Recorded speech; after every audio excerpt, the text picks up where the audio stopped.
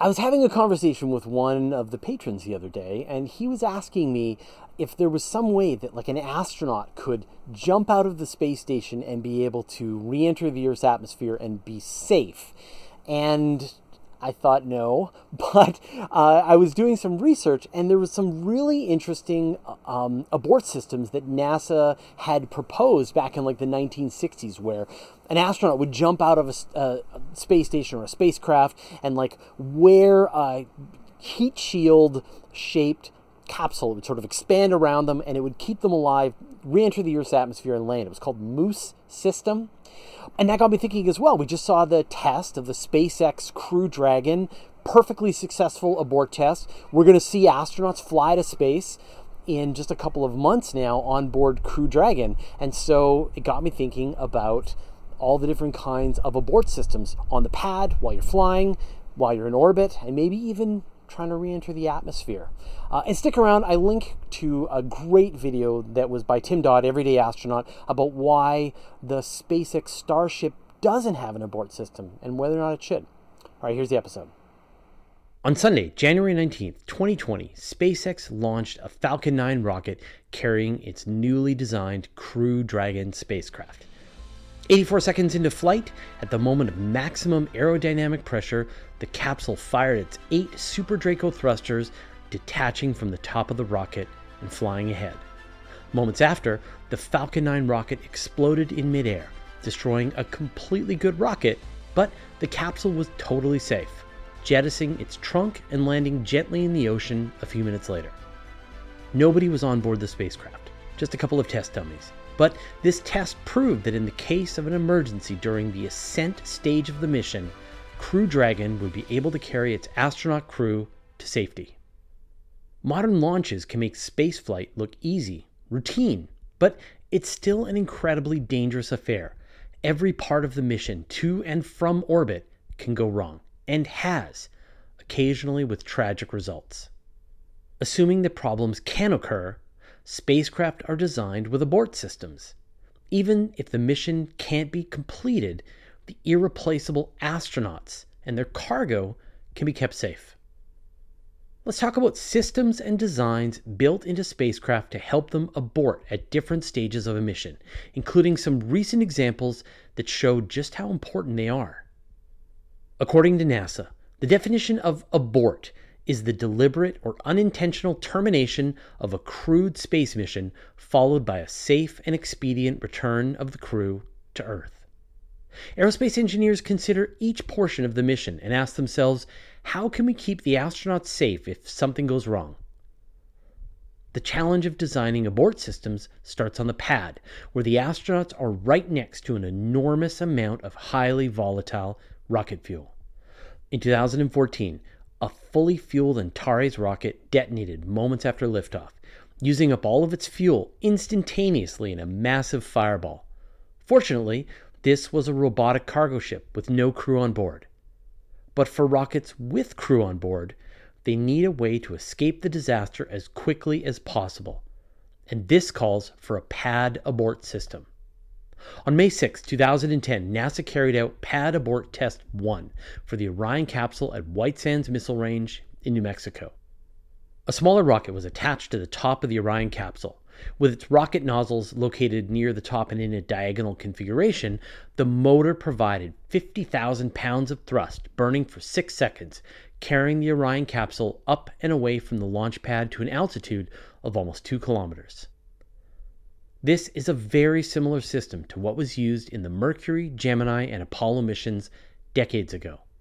But with the Apollo system, for example, the rockets blasted right above the capsule, which was pretty unnerving. In the last few years, we saw pad abort tests for both SpaceX Crew Dragon and Boeing CST Starliner, which are designed to carry astronauts to and from the International Space Station. SpaceX tested their pad abort system in 2015, using those 8 Super Draco thrusters to carry the capsule away from the launch pad. According to Elon Musk, the capsule reached about 160 kilometers per hour in 1.2 seconds, which would be fast enough to carry astronauts up and away in the case of a disaster.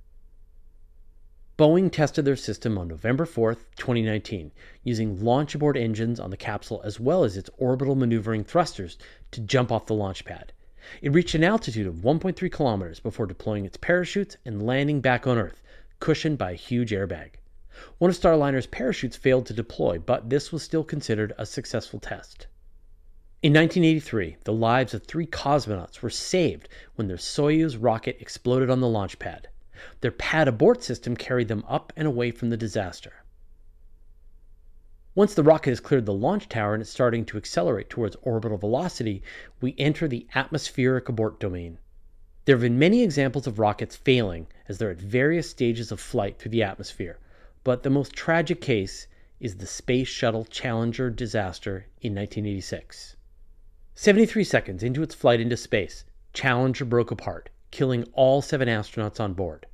A detailed investigation found that a leak in the solid rocket booster joint allowed superheated gases to escape and burn through the side of the external fuel tank. The external fuel tank collapsed, releasing all the hydrogen and oxygen into a massive explosion, but the orbiter itself was still intact. The aerodynamic forces tore its tail, wings, and engines off, and the crew cabin and fuselage fell into the ocean. After the investigation, NASA developed a new strategy for space shuttle astronauts to escape during the flight stage.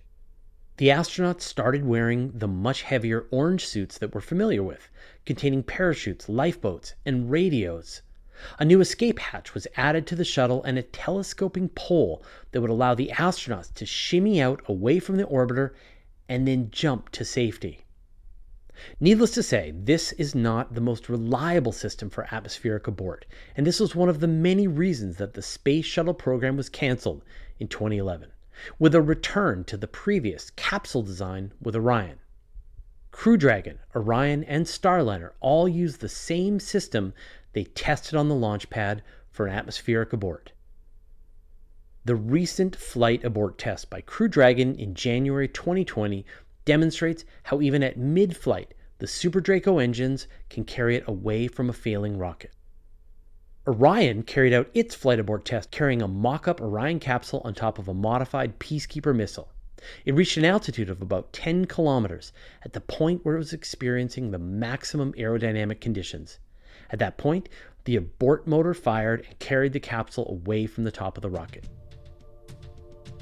We saw a dramatic example of an abort system saving lives on October 2018 when a Soyuz MS-10 rocket had a launch failure mid-flight. One of its strap-on boosters failed to separate properly, hitting its nose on the core stage in the fuel tank area. NASA astronaut Nick Hague and Russian cosmonaut Alexei Ovchin were able to fire their rockets, separate from the booster. Then they followed a ballistic trajectory, eventually landing with parachutes about 30 minutes later. Once a rocket gets enough altitude, things shift to exo-atmospheric abort strategies. At this point, the rocket has used up most of its fuel, so the risk of an explosion is decreased. It's above most of the atmosphere, so there aren't tremendous aerodynamic forces on the spacecraft. The spacecraft is on a ballistic trajectory, and abort comes down to detaching safely from the upper stage booster and following a safe trajectory back to Earth. Just after launch, the space shuttle could eject its solid rocket boosters and use the fuel in its main tank to fly back to the Kennedy Space Center. It would eject the tank and then make a landing on the runway. Once it was high enough, the shuttle had transoceanic abort landing sites in Africa, Europe, or in the Atlantic Ocean. If the shuttle had enough velocity to fly around the Earth, but not enough to remain in orbit, it could perform an orbit once around, returning to Cape Canaveral and landing on the runway. The most preferable version was called an abort to orbit, going into a different orbit than originally planned, but one that would still let it perform most of its mission. In 1985, Challenger had to perform an abort to orbit after its main engine failed almost 6 minutes into flight. They still had enough fuel and speed to remain in a lower orbit using maneuvering thrusters to get to 305 kilometers altitude. But if the orbit had happened 33 seconds earlier, Challenger would have needed to land in Spain. We've covered a lot of ways to escape a bad situation on the pad and getting up to space, but how can you get safely back to Earth if you're already in orbit or flying around the moon? I'll get to that in a second, but first I'd like to thank Tim Kofoed, Sandra Lindquist, Jesse Senoff, and the rest of our 860 patrons for their generous support. The topic for this episode was suggested by one of the patrons during one of our conversations. So this one's for you, Bill. Join our community at patreon.com/universe today. Once you actually reach low Earth orbit, the risks change. Assuming you aren't off to the moon or Mars, you're no longer sitting on top of a huge amount of volatile propellant. You'll still have some on board for maneuvering though, and that stuff is nasty and usually poisonous to the human body. There are no aerodynamic forces acting on your spacecraft and nothing to run into unless you're incredibly unlucky and get hit by a meteor or a chunk of space debris. But you're a couple of centimeters away from the harsh vacuum of space and its total lack of atmosphere, huge temperature variations, and streaming radiation. You're also inside one of the most complicated machines ever built, with numerous ways of breaking down. We've seen mechanical and equipment failures all the time in missions, from minor annoyances to near catastrophes that would end a mission and require an abort. For capsules in the space shuttle, orbital abort would mean returning to Earth earlier than planned, re-entering the atmosphere and landing at a regular landing site or an alternative location around the world. As we saw with the loss of the Space Shuttle Columbia in 2003, the re-entry period is incredibly dangerous, and there's no abort system that the crew can escape to if something goes wrong. The forces and heat involved are extreme. If Columbia had somehow survived the re-entry, but was too damaged to actually land, the astronauts could have bailed out using their parachutes to carry them to safety. But could there be a way to escape a spacecraft that's so damaged that it won't survive re-entry? NASA engineers proposed a system called the Man Out of Space Easiest, or MOOSE, to allow astronauts to eject from their spacecraft and survive re-entry. An astronaut's ejection seat would serve as a kind of space life raft. They would abandon their failing spacecraft, remaining in orbit wearing only their spacesuit. They would extract the life raft from the back of the seat, climb inside, and then trigger a foaming agent inside that would inflate it into the shape of a re-entry heat shield and help keep the astronaut cool. They would have maneuvering thrusters to keep the right orientation for re-entry and then pull a parachute once they got into the thick of the atmosphere. Spacecraft could also be equipped with satellite life rafts. These would be tiny, rigid, heat shield-shaped capsules which the astronauts would sit in during re-entry. If there was a problem during re-entry, these could be ejected from the spacecraft, carrying the astronauts to safety. This is the equipment that might have been able to save the crew members of Columbia as it broke up during re-entry. But to give each astronaut their own escape pod adds a lot of weight to a spacecraft. Once astronauts get to the International Space Station, abort gets a lot more complicated, but they've got options. In 2017, NASA needed to scramble astronauts to make an emergency spacewalk to repair a failed computer on the International Space Station. This was a device that the station depended on to route instructions to its solar panels, radiators, and cooling system. The main system had gone down, and the station was operating on its backup. Everything went great. The system was replaced, and it was science as usual in space. But if the astronauts did need to abort from the station, say in the case of a dangerous fire, they could use one of the Soyuz modules attached to the station. There are always enough seats on board to carry all the astronauts back to Earth. Astronauts have a 65-page emergency operations document that they can follow, running through all the different procedures they have to follow to actually abandon the station. Once you leave the relative safety of low Earth orbit, things get even more dangerous and your abort options decrease. One trick is to follow an orbit which allows you to return back to Earth without needing fuel. It's called a free return trajectory. During the famous Apollo 13 mission, an onboard explosion caused NASA to abort their mission to the surface of the moon. The spacecraft was able to fire its lunar module engine for 30 seconds to put it on a trajectory that would carry it around the moon and then back to Earth to make a safe re-entry and landing. There are similar trajectories for flying to Mars, although you're looking at a trip of more than 500 days to fly all the way to Mars and then back again. The way that Earth and Mars line up, there are ideal trajectories every 17 years or so. The most recent one was in 2018, and the next one will be in 2032. Spaceflight is still an incredibly dangerous affair, and it's going to be a long time before we see the levels of reliability and safety of commercial airlines.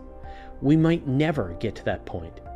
This is why so much effort is spent designing and developing spacecraft abort systems. You hope they aren't necessary, but they have been used to save lives in the past, And most likely, we hope they'll save even more lives in the future as more and more people fly to space. What do you think? Let me know your thoughts in the comments. Here are the names of the patrons who support us at the $10 level and more. Want to see your name here, support the work we do? Go to patreon.com/universetoday. Once a week, I gather up all my space news into a single email newsletter and send it out. It's got pictures, brief highlights about the story, and links you can find out more. Go to universetoday.com/newsletter to sign up.